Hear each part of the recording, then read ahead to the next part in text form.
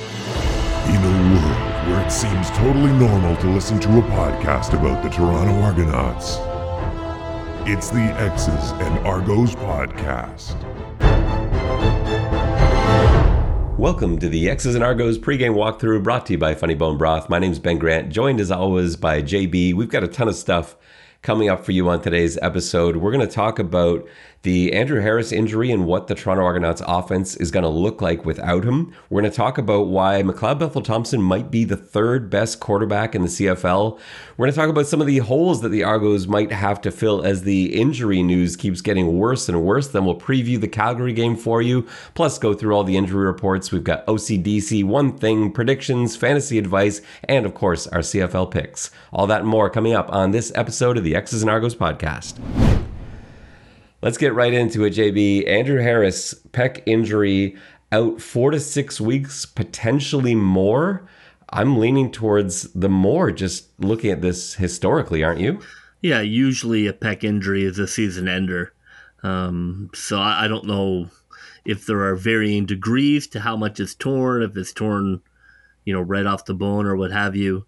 But yeah, usually a pec injury of that type is a season ender. So, hopefully, it's 6 weeks and he can come back fresh, for a November game. I guess that's sort of best case scenario. Yeah, it's so rare for this to happen to a running back. It really isn't a running back injury. It's linebackers, it's offensive linemen. It's the kind of thing you injure making a tackle. You've got your arm fully extended. That's why it's such a common linebacker injury. Linebacker extended arm trying to hold back a running back, and that pec tears. Or offensive lineman, it's essentially the same thing.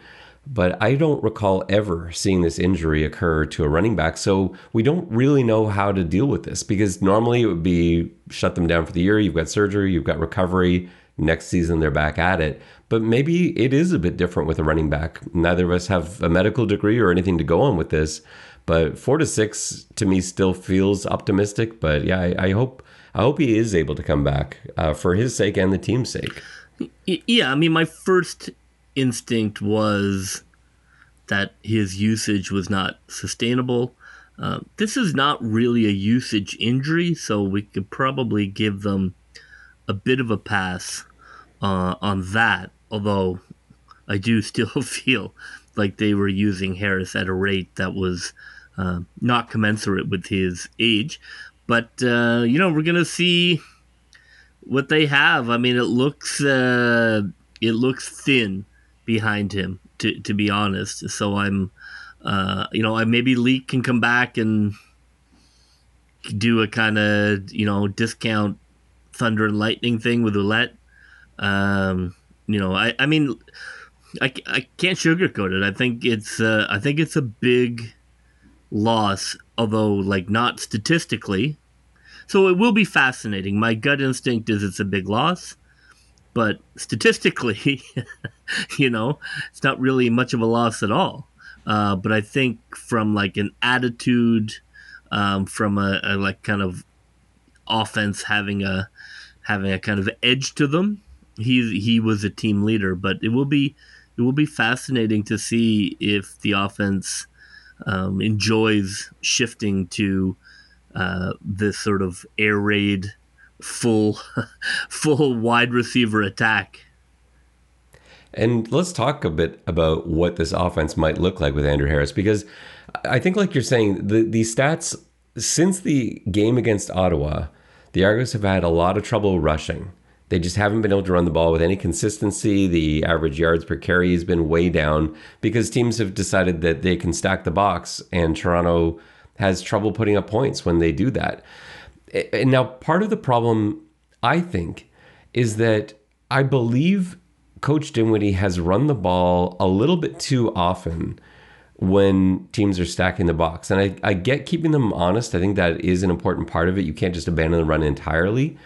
But I think because of the fact that it's Andrew Harris and because of the early success he had in those first few games of the season, I think there was a real instinct to go back to it.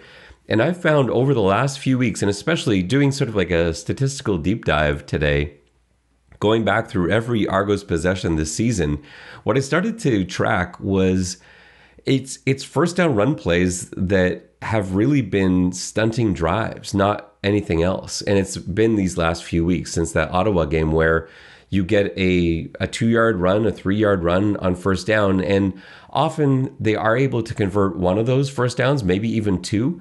But when you've got a quarterback who is playing well, and we'll get to that, he's still completing about 8 yards per attempt, which is third best in the CFL.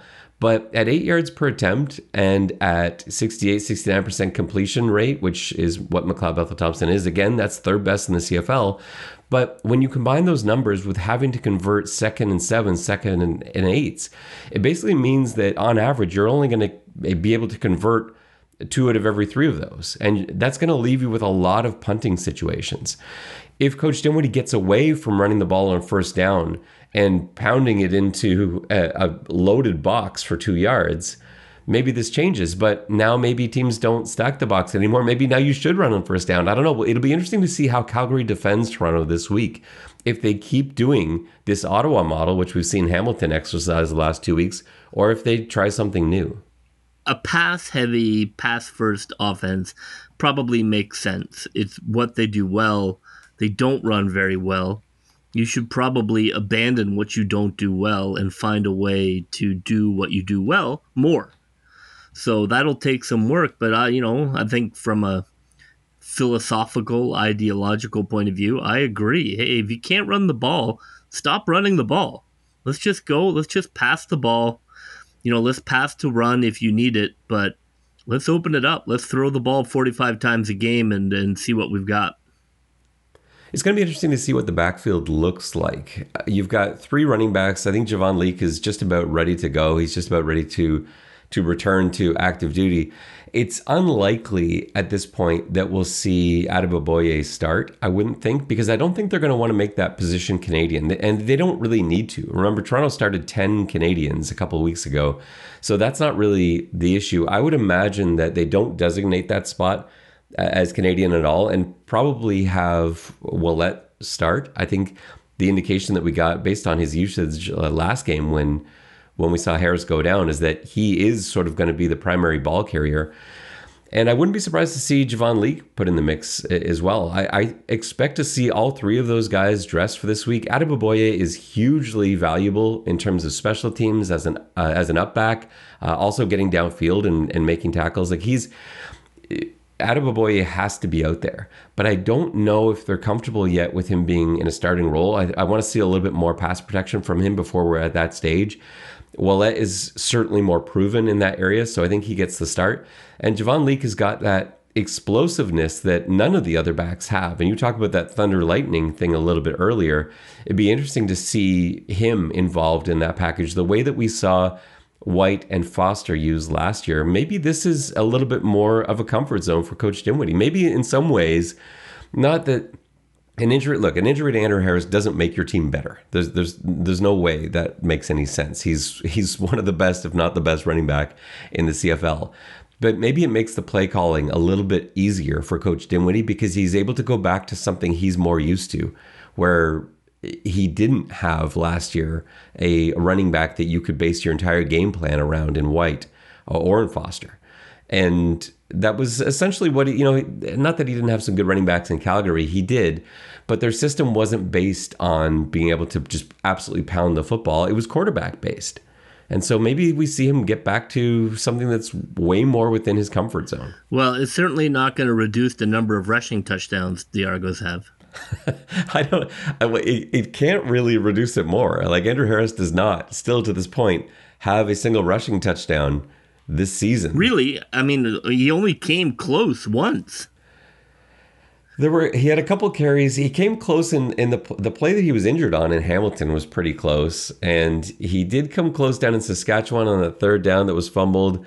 He didn't really get close enough in the BC carry he had from the one. He ended up getting stuffed for a 2-yard loss on that one, or a 1.5 yard loss, I think. So I don't know. I just think at some point the Argos are going to get a rushing touchdown, and it's probably not going to be Andrew Harris to be the first one to do it. Maybe it does come this week with AJ Ouellette, with Javon Leake, with Adeboboye. Maybe one of these guys is able to put together a rushing touchdown because teams aren't really defending it the same way. It's funny how that works. Like, football's such a weird game. It's about battle plans. It's about preparation and strategy. And maybe Calgary comes into this game deciding, like, let's let them run. Fine, let AJ Ouellette beat us. Let's just absolutely shut down the pass and force the Argos to try and win with their backup running backs. Maybe like that actually sounds like the kind of game plan you would come up with defensively. And I think there's some logic to that. Yeah, if you have the personnel. Or I mean, you can play 7 DBs, but if 4 of them are donkeys, then that's not going to be enough. Yeah, and we'll talk about some of the DB issues that Calgary has. Like, it for sure, I think, to jump ahead, I think it's going to be a challenge for the offense to look out and see a lot of defensive backs on the field. I think you're going to see 7 DB setups for sure, which will be, an increased challenge for the offense to try and find spots in it, because you're going to get light boxes. No chance you're going to get a heavy box. So those guys are going to, become DBs. So yeah, if they can adapt to that, I think that if you can find a different way to play and still get Harris back for the playoffs, then that's best case scenario. So we'll see how Calgary goes. And what a perfect transition into talking about a tweet that I sent out earlier today that made a lot of people really happy and a lot of people really angry. So right away, as an Argos fan, I either tweeted about Coach Dinwiddie or McLeod Bethel Thompson. It was the latter. I did a little bit of stats diving, like I said earlier. I went through every possession. I went through numbers. I went through efficiency numbers. And what I found really backed up what I had felt about McLeod Bethel Thompson this season. I felt like he's having a really good year, certainly the best year of his career, but not just that. He's having one of the best years in the CFL this year for a quarterback. Now, he's miles behind Nathan Rourke, who is way out in front of everybody, and he's well behind Zach Collaros, who is also way ahead of everybody not named Nathan Rourke. But there is really no debating statistically that McLeod Bethel Thompson is third. I want to list some of these stats that I found here, and some of them are very basic, some that we knew, but some that I was sort of surprised by. McLeod Bethel Thompson is in the top 3 in all of these following categories: completion percentage, passing yards, yards per attempt, touchdowns, QB efficiency, and interception rating. Obviously, that's lowest interception rating. To be top 3 in all of those things is a really impressive thing. And that puts him ahead of some big names. Like, obviously, it puts him ahead of Cody Fajardo and Bo Levi Mitchell and everybody else, not named Collaros or Rourke. Those are huge numbers. And when I tweeted that out, a lot of the response I got back was, yeah, that's fine, but it's all midfield stuff. It's not red zone numbers. And in fact, I found that not to be true, because when I did my red zone deep dive, I found that actually inside the 25, his numbers are fantastic. His efficiency numbers are actually even better than his regular field numbers. Inside the 25, he's 19 for 28, which is 68% completion, 6 touchdowns, no interceptions. And inside the 20, it's even better. So those aren't the issues. Now, yet that said, it does feel like the Argos offense stalls a lot inside the 20, and that's not wrong. But it's not because of McLeod Bethel Thompson's passing. It's going back to what we said before with the running game. It's the runs that have let the Argos down when they've been close to the end zone and they just have not been able to run the football at all. And I think for some reason, people then go back to equate that red zone inefficiency to being a McLeod Bethel Thompson thing. But really, it's an offensive line blocking issue, run blocking issue, not a McLeod Bethel Thompson thing. JB, are you with me in that this season, McLeod Bethel Thompson is the 3rd best quarterback in the CFL? Yeah, I think my report cards speak for themselves. I'm not one to hand out high grades for nothing. I think he has been a very efficient quarterback. He is not electric. He doesn't roll out and throw the ball 50 yards down the field in a Hail Mary, last second touchdown way. He's not fast. He's not going to run for first downs. I understand why people look at other quarterbacks and want something flashier, more kind of crowd exciting. He's going to come in and he's going to stay on schedule and he's going to throw some good passes. And he's been very efficient and has not been the reason that they've lost any games. I think that I think third is exactly where I'd put him. I think he has been, very good on eliminating the turnovers that he had last year. People remember that and they kind of conflate it all together. You kind of looking at his whole time as an Argo. But I'm just looking at this season, and this season he has been a very efficient quarterback for the Argos, really dealing with an offensive line that can't run block and like a rotating group of like 22 wide receivers. So I give him credit for being able to stay in and be the most consistent Argo that we have. I mean, McManus and MBT, really. That's Bladek, I guess, really, what you're looking at. Those three guys, Mwamba, I suppose, four guys. So yeah, I think I understand why people want something flashier, but to demand that this season just means you're not, I don't know, you're just not watching the games. He is a very efficient quarterback. It'll be interesting to see how the added pressure of not having Andrew Harris in the backfield will impact him. It may not be a negative. It may be a positive. Maybe this is something that will help him. It'll be, yeah, I agree. I think the concerns are, look, if teams think pass are coming, then that's going to be pin back, meet you at the quarterback. Is the offensive line ready for that? We're going to find out. And I'm kind of curious to see, again, I'm really excited about this week's game because, Calgary, they're no dummies there. They have really good game plans week to week. And I'm so curious to see what they do because, again, I think McLeod Bethel-Thompson has been better against zone than he has against man coverage. And a lot of that is because receivers haven't been able to get any separation. So he's really not throwing to open guys. Whereas when guys are able to sit in zones and find voids, McLeod has been able to pick that apart. He has been able to find that. And so you'd think now with teams paying less attention to the run, you're going to see more zone coverage. But maybe that's not a smart thing defensively to do to the Argos. Do we end up seeing like 2-man? Do we end up seeing, just more cover one with more intriguing blitzes to try and take advantage of the trouble and the inconsistency that the Argos have had on the offensive line? I don't know, but I'm not convinced that this will be bad for McLeod Bethel-Thompson. But I'm also not sure it'll be good for him either. So that's why I'm excited about this game. I think it's going to be a pretty good one. Let's talk about holes to fill. At this point in the season, with the injury list looking like it's this, and just like at practice today, watching practice today, there's so many guys that were down in really key spots. I started to wonder if it is time to pick somebody up. I know teams have been releasing some big names. And I started to go through it. I'm like, is it worth maybe taking a flyer on this guy, bringing in a guy at this position?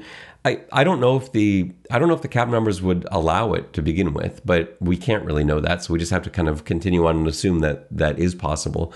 But when you go through each positional group, it's really DB and O-line that I'm left concerned with. Like the quarterback room, I'm happy with. Those three guys I think are great. The running back room, I know without Harris, like, do they need to pick up another running back? Are you fine with Willett, Leak, and Adeboboye? Is that somewhere you would look to add another body? Yeah, they need a running back. I think they need a professional running back, even if he's not great, because you're not going to find great out there. But I do think you need somebody who can come in and carry the ball 10 to 12 times, can give you some can block up in passing. Somebody you could bring in to max protect. Yeah, I'd love to see them try and find a veteran guy, but where, I don't know, because like you look around and the running back world of the CFL is, a desert of nothing. I mean, nobody has running backs. I mean, it's just one rando after another out there right now. Yeah, the running back rooms are so banged up. You've got Kadeem Carey, who may come back this week, maybe, but he's got a hamstring injury. Who knows? James Butler has been out. Obviously, Harris is out. Stanback's out. Wilder's been out since the beginning of the year. And even half of their backups have been out. Like Walter Fletcher's injured now in Montreal. Like they're onto their third or fourth running back in Edmonton. And it's not like some of the guys that teams are bringing in, they're not better than the guys we've got. So I don't know. I'm actually more concerned about fullback. With Declan Cross being out, it really just leaves Carbone in the fullback room, and he hasn't shown a lot yet. I still want to see him more. I wouldn't mind seeing him in this full game we're going to in the Calgary game. I'm not even sure how much he's going to be used, honestly. Or if they might just default to whenever there's two back sets, maybe they go with two running backs. I don't know. I'm not sure what they're going to do with that. But I would lean towards, because I just don't think you're going to find a running back out there like the running back of our dreams. I don't think is there, because I think one of the other teams at this point would have brought that guy in, and they haven't. So I'm thinking more fullback. Now, what about the receiver room? That's not like. It's banged up, as we know. Tommy Neild added to the list of guys that aren't able to go, and Juwan Brescison should be close to coming back. But I think we're going to see Demonte Coxie mixed in now that you've got so many guys that aren't able to go, that aren't healthy. I'm not even sure, how great the starters are feeling. Like, I don't know what kind of condition Banks and Deveris and Ambles are in, because they've been taking a beating. So is that an area you want to bring someone in, or do you feel like reinforcements are close enough to coming back that it's going to be okay? Do you want to wait and see what guys like Coxie put together? Because we're going to be without Phillips now for a few weeks with that groin injury. Eric Rogers, I think, we're probably waiting several more games. Do they bring someone in? Yeah, I'm always up for bringing people in. Guys are getting cut from the NFL. That maybe that increases a little bit your talent pool of guys who are looking to continue to play football. Of course, if you, I'm a big believer in churning the bottom three of the roster and looking for lightning in a bottle. My hope is that if they're not able to dress a lot of these guys, let's say Tommy Neild's not ready to go. Let's say they don't feel 100% with Juwan Brescison coming back in yet, especially after what they saw happen with Eric Rogers, even though that was admittedly a different injury. I want to see them take a chance and dress Jeremiah Hadel and try him out kick returning. I want to see both he and Leak back there just to see. I know it's been the blocking. I know that has been the core issue. We've talked about this to death. It's not that they didn't have guys that could return like Chandler Worthy. It's been the blocking. But I want to see those guys. And maybe sometimes it just takes a guy that people have confidence in. And Hadel's a guy that has a history of being an electric returner. And Leak as well. Before Leak got injured, he was by far the most exciting return man that the Argonauts had this year. So I'm hoping that if they're not able to dress a full complement of skill position players this week, that at least it leads to seeing a returner out there. Because it bothered me last week that we didn't see anyone out there. They were stuck basically putting Gittens Jr. back there, who again is fine, but I don't want to see him return the football. I'm not sure he's as good at it as these guys either. So that's the one thing that maybe this closing a door opens this new window for them to try out another returner. So hopeful of that this week, if nothing else. And in terms of other positional groups, DB, I'm just not sure you're going to find a lot of guys out there, but I am a little worried. It's getting so thin at halfback. We talked about this after last game with Priester going down and then Carnell going down and Shaq already out. And I know like today at practice, Haggerty, who's been really reliable, wasn't at practice today. Not injury related though, and we'll get into that in the injury report. But if they are going to bring in a defensive back, I would look very carefully at who's available that can jump in with some experience at halfback. Looking through the list of names available, there are not a ton of guys I would take a chance on, but I think that's at least worth looking at. And then offensive line, I still want to bring in a tackle. I'm just not comfortable. If one of these guys goes down, I'm not feeling good about it. And I don't think Dejon Allen is at 100% health. And Philip Blake has been pretty good at tackle, considering he's not a tackle, but I think it's compromising things elsewhere. And I think if you get another injury to a tackle, I think there's trouble. So now Natai Rogers was cut by Saskatchewan today. He's probably not a guy that I would bring in just because I know he's been tied to penalty problems, some discipline issues, and that's probably not a guy that the Argos want to add to the mix right now. They're right on the line as it is. I think you've got to be really sure before you're going to add somebody like Rogers that it's not going to blow up in your face and actually make things worse. So I'm not sure. And he hasn't been playing that well this season either. So probably no. But I want them to keep looking around, keep bringing guys in. Like you were talking about, churning over the bottom of the roster. Let's bring in some tackles. They really haven't done that. They did that so much last year. We saw so many tackles, American tackles brought in, and we haven't seen that this year. And I think I'm just about ready for them to bring in someone to take a look at. JB, let's get into the Calgary game. This game is potentially huge for both Calgary and Toronto. A loss here for either team is a serious setback. For Toronto, it puts you right back into the mix of everyone else, the place that you didn't want to be, the place they had earned their way out of by starting out hot.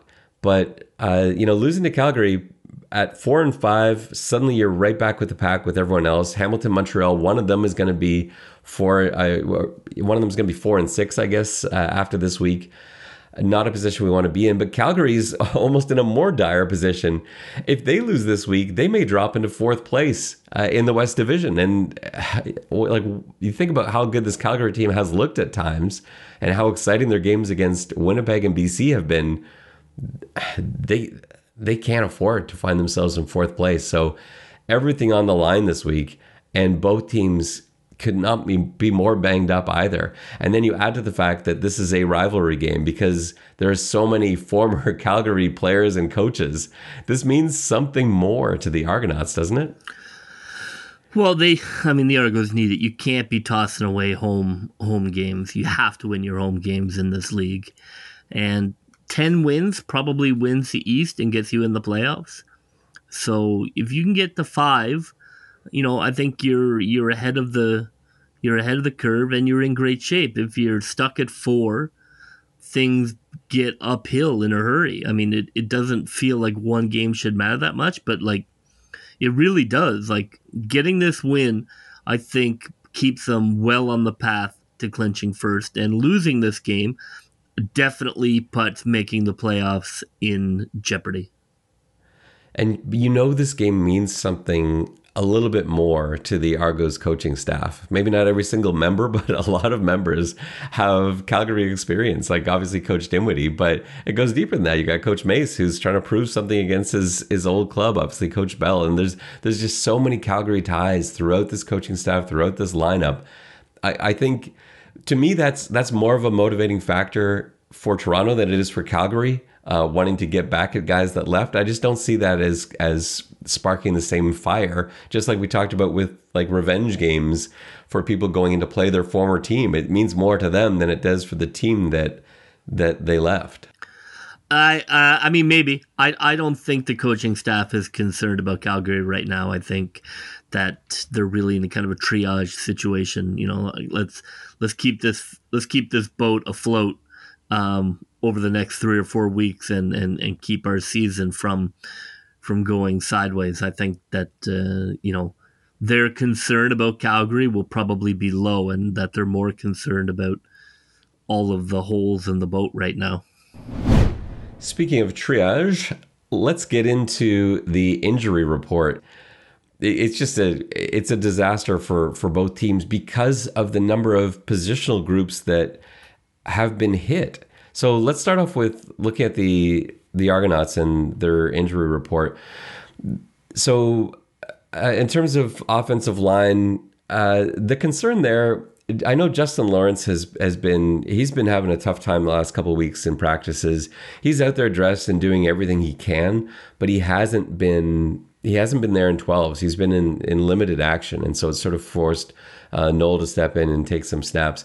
I've got to think he'll play because he has been toughing it through. This isn't new this week, but I expect him to go. Philip Blake, same thing. He was limited as well, and he's had that hand injury that's been bothering him for several weeks now.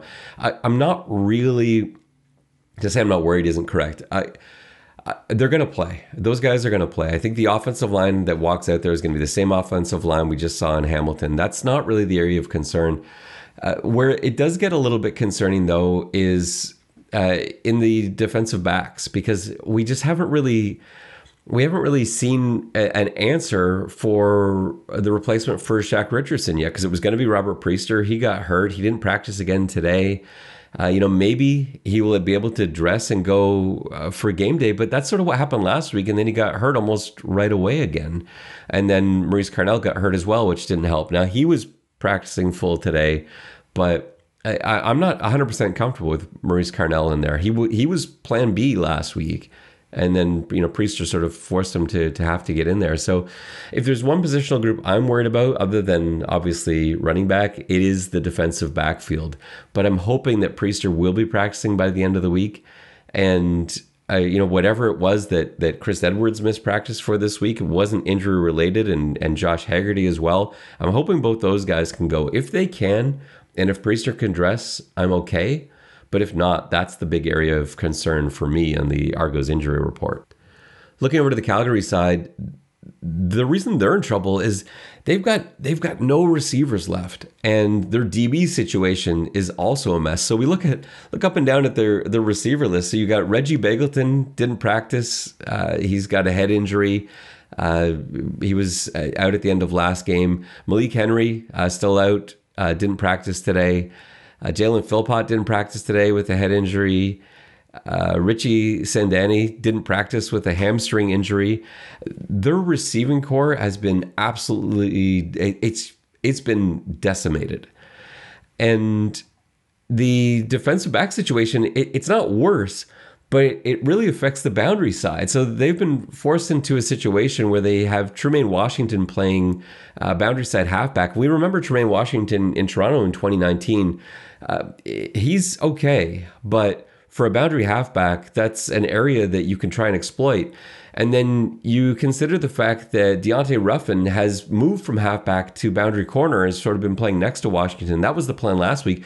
Ruffin wasn't able to go and practice today. They're in a situation where they're either going to have to bring Moxie across from the field side to play corner and start a practice squad guy, I assume, at field corner, or maybe they start someone from the practice squad at boundary corner if Ruffin can't go. Even if Ruffin can go, I think that's an area of the field that is of concern. And then you add to the fact that Thurman is still not going to be able to play at middle linebacker. And so that puts them in a situation where they've got Silas Stewart at Mac, who is okay. I think he's a really good linebacker. I'm not sure he's a Mac. I think he's a Will. And so there are probably bigger concerns for Calgary this week than there are even for Toronto. And I think that probably surprises a lot of Argos fans, given just how dire it's been around here in terms of injury status.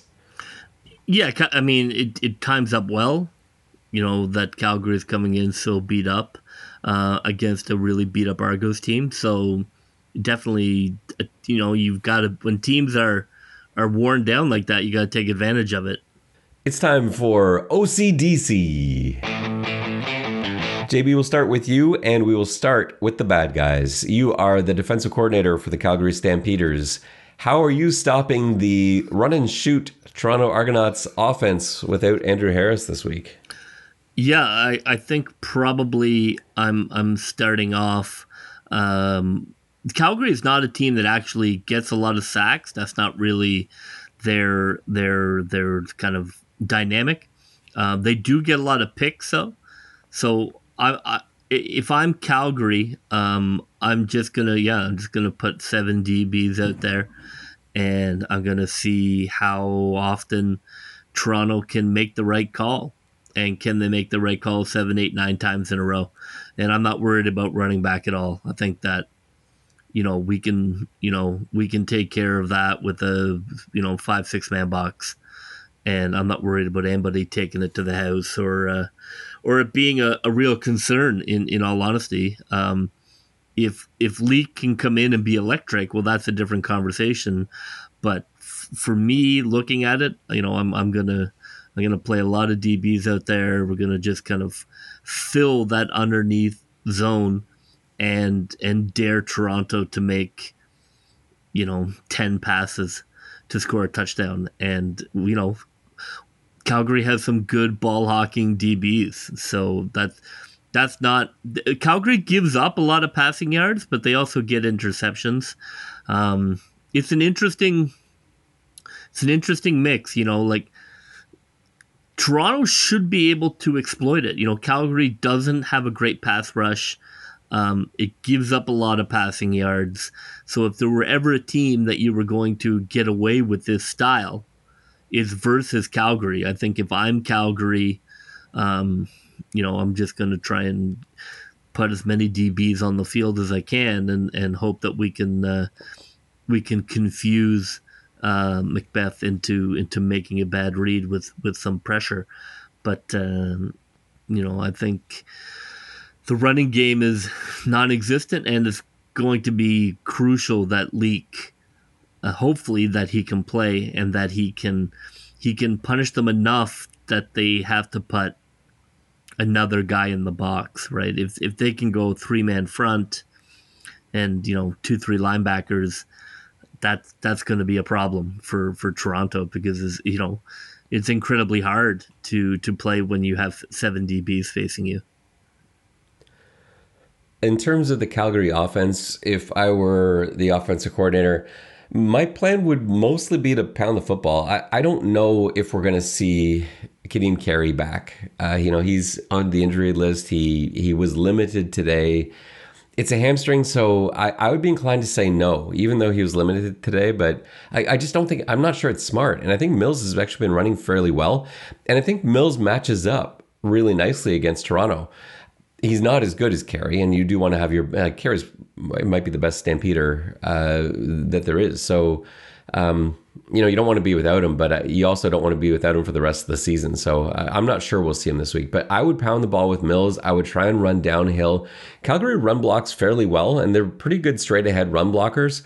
And I would try and put Toronto in a position where they need to reinforce, where they need to bring in extra help into the box in order to stop Mills. So that's plan A. The next thing is I want to pick on whoever the boundary halfback is, whether it's Caleb Holden, whether it's Carnell or Priester, because I do think that's an area of weakness. And I think that because Toronto in this, with whoever they send out there, is going to be reluctant to play a lot of man coverage, I think I'll try and pick apart zones, just even with the simplicity of like all hooks. And take advantage of whichever DB is playing deep coverage. I think really simple short passing concepts and pounding the ball up the middle will force Toronto into a game they don't want any part of, which is bringing an extra guy in the box or forcing whoever is playing boundary half to play a lot more man coverage. And so that's what I want to do. Make them uncomfortable, make them do the things they don't want to do. So that's my offensive game plan. All right, for the good guys, JB, you are the defensive coordinator for Toronto. What's the plan? Calgary's an interesting unit.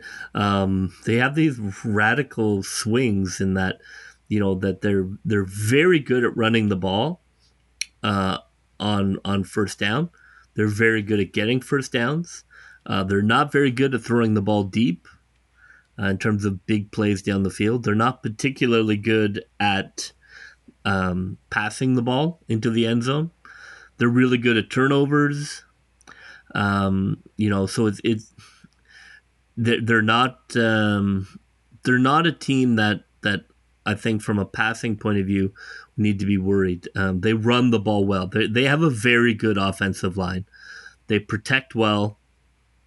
They run well, regardless of who is in there, and they have good special teams. That's where they're scoring. They're coming through with special teams scores, defensive scores, and then the offense, is second in the league.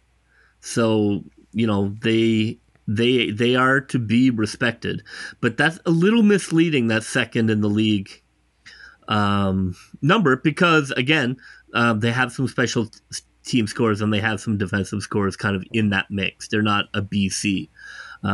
So I think from a defensive point of view, you have got to stop the run on first down. They're averaging over 7 on first down, and you're just dead. You just can't let a team, we talked about how the Argos are, the 3rd and 7 all the time and 2nd and 8 and how deadly that is. You just can't have Calgary be 2nd and 3 all night, or you're not going to win. So I think that you have to stop the run early, and you have to force them to put the ball in the air as much as possible. That I think is kind of the reverse of what they're going to try and do to Toronto. I think you have to load up in the box. I think you have to take that running away. You got to pick your poison. You can't be a little bit of both, because Calgary will just kind of find a way to kill you. I think you load up against the run, and I think Toronto's DBs, even injured, can hold their own against Calgary. And you don't overload. Don't go looking for blitzes. I think you set your edges, keep the quarterback in the box, and just play smart defensive back underneath coverage, and force Calgary to pass the ball 25 times. I think that's what you're looking to do. You can't let them run the ball effectively, because if you do, they'll just kill you. They'll just just convert first down after first down, because they are so good at running the ball. So that's what I'm looking for in that first quarter, is how effectively are we able to stop the machine that is Calgary on first down, which has been pretty damn good all season. And special teams, my God, they're very good at punt return. They're very good at kick return. We saw kick return touchdown. The return games for the Argos have to be on point. You can't beat Calgary if they score a special teams touchdown. It's too many scores. You have to play them straight up 0-on-0. You can't let them get an extra 7 for free on special teams. Shifting over to the Toronto offense, I think there's 2 things you want to do here. So first of all, in the running game, which I realize will be less of an emphasis without Andrew Harris, but it can't be abandoned completely. I think you run right at Silas Stewart. I think that is your game plan for the run. You run AJ Ouellette specifically right at Silas Stewart. He's not a great run defender. He's not an ideal Mac, certainly. And while his coverage I like him as a player, they've basically got 2 will linebackers out there. So that's what you do. Force the ball, force Silas Stewart to tackle AJ Ouellette on run plays. And what you're also going to do from that is you're going to end up forcing Cam Judge to start doing someone else's job, doing Stewart's job. He's going to start pinching in a little bit, and guys are going to start helping a little bit. And as soon as football players start doing someone else's job and not focusing entirely on their own, there are weaknesses elsewhere. And so that's when I think you burn Calgary with your jets and your end arounds, and not with Gittins though, because they've seen that enough on film. They're looking for that. They'll have a key for that. There'll be some sort of setup, just like we saw with Hamilton, where they'll end up bringing in the safety as soon as they see Gittins' motion around towards the quarterback. So you've got to do it with someone else, whether that's Banks coming across or Leak in there as sort of a slot back, some way to get the ball out wide to play off of Judge compensating for Stewart. So that's the plan in the run game. In terms of the passing game, you've got to pick on that boundary side. This has got to be a huge day for DeVaris Daniels, because neither Deontay Ruffin or Tremaine Washington can cover DeVaris Daniels. They just can't. And I'm not even sure Ruffin's going to be in there. If he can't go, then we're talking about Tremaine Washington and maybe a guy off the practice squad trying to cover DeVaris Daniels. That's unacceptable if that's the situation and Daniels doesn't have a huge game. You've got to focus on him and just take advantage of the fact that his route running by far outweighs those defenders' coverage abilities. So that's almost my entire game plan. Fire it at Tavares, run up the middle at Silas Stewart. All right, JB, let's get into our one thing. What is the one thing you want to see this week from the Toronto Argonauts? I want to see a kick return touchdown. I know this is the week to do it. This is the week to do it for sure. There's nothing suggesting that is imminent, but when you have to have 3 phases of ball, and right now they don't, and that has to improve. That third phase has got to contribute. You see, it's keeping Calgary in games. That third phase needs to weigh in a little and contribute to the team effort here and start pulling their oar, if you will.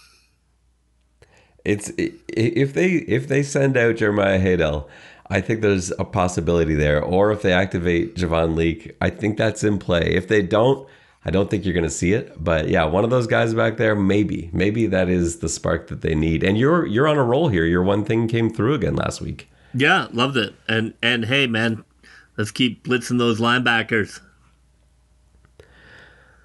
My one thing I've gone back and forth on.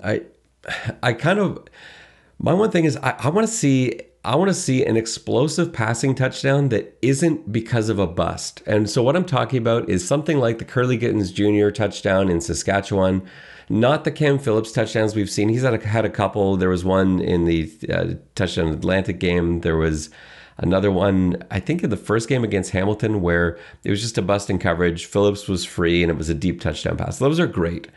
But I want to see one that is earned, where the coverage is there, it's man coverage, and someone just beats their guy and has a 30, 40, 50-yard touchdown reception. That's what I want to see. A touchdown reception of, I'm going to quantify here, over 30 yards that isn't on a bust. That's my one thing.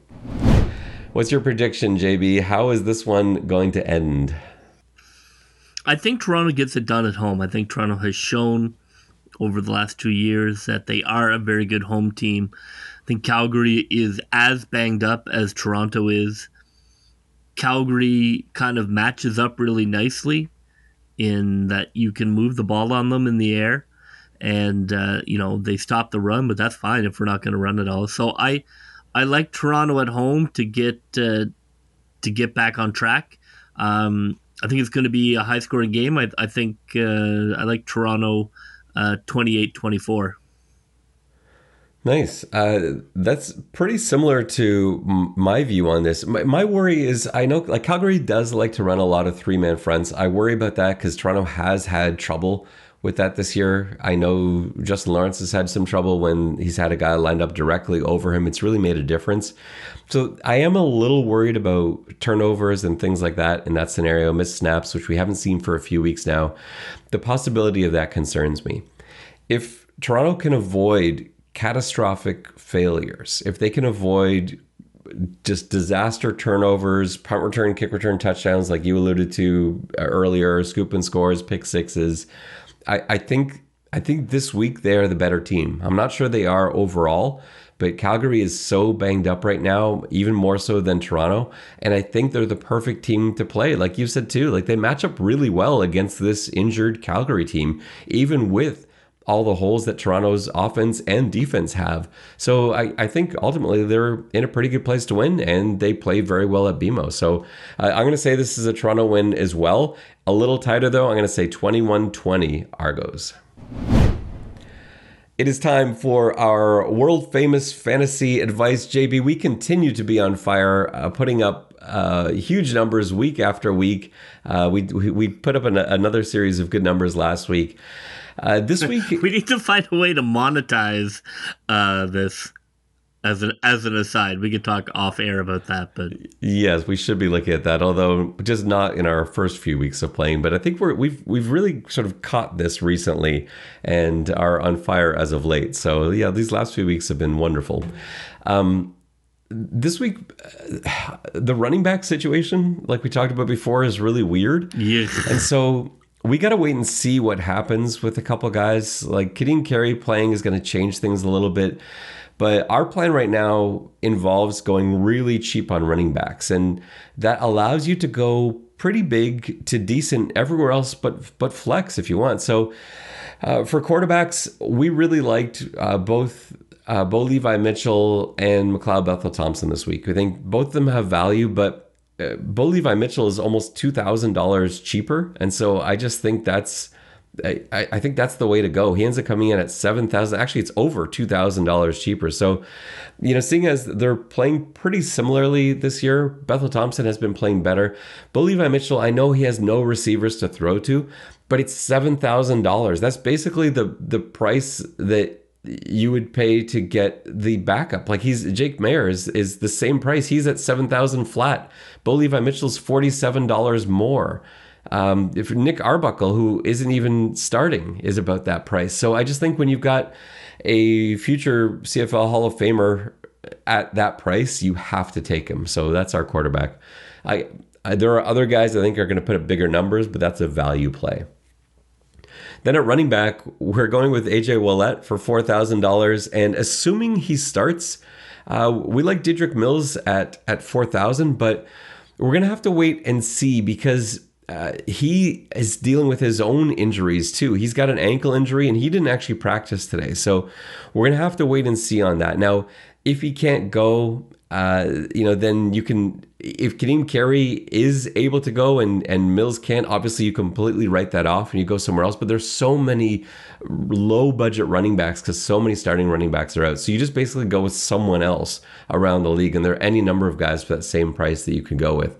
And in a scenario where both of those guys don't start, then you're probably looking at Peyton Logan at that point, who I really like as a runner as well, and he's a pretty good price in the fantasy market too. So that's the running back situation, and then you go big at receiver. We've got Kenny Lawler and Lucky Whitehead. I expect both of them to have big games. Kenny Lawler, he just manages to get a lot of receptions, and in CFL fantasy, being sort of a PPR setup, that's great. And Cornelius is looking at Lawler first on almost every play. He's against Ottawa this week. They've got a good defense, but I like him to put up points.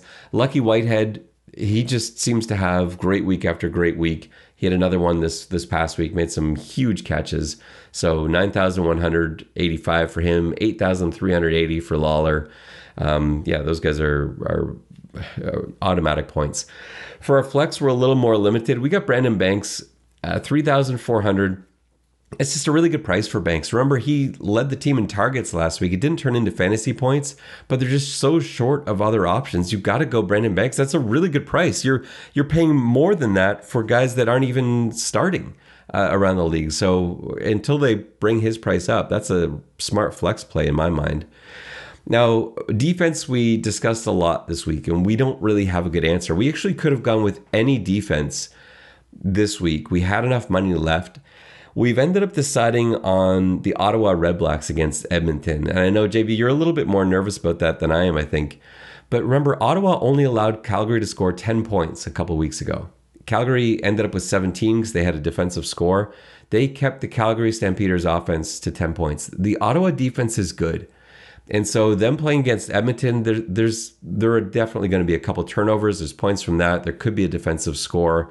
It's only $3,401, and I can't think of, there's no one else of any of the other matchups that I think is better. I know you kind of liked the Hamilton Montreal matchup. I think you wanted Montreal defense initially, right? Yeah, I mean, I always love Montreal at home. They are, I don't think Hamilton is, I don't think Hamilton is particularly good, despite whatever nonsense happened last week. I don't think Hamilton is particularly good offensively.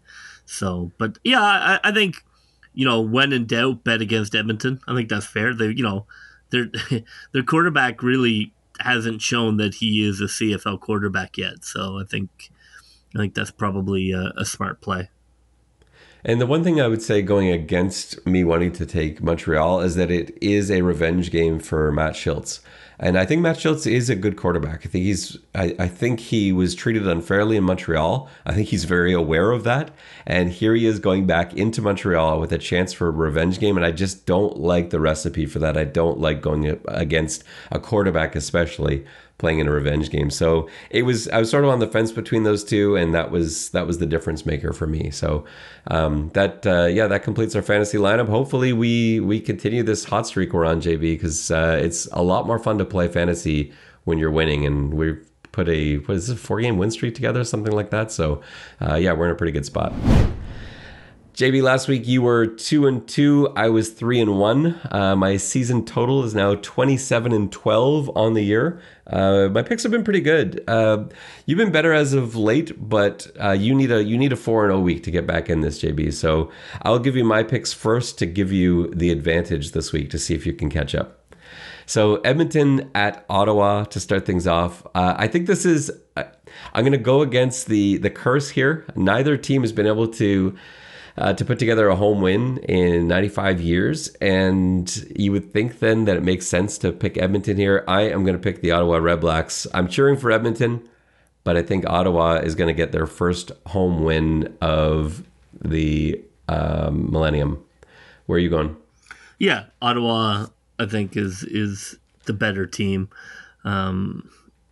Edmonton seems to actually play better on the road, but I think Ottawa, I mean, this is such a pick'em game. You know, both these teams are, very good at shooting themselves in the foot. I'm going to go Ottawa at home over Edmonton because, when in doubt, pick against Edmonton.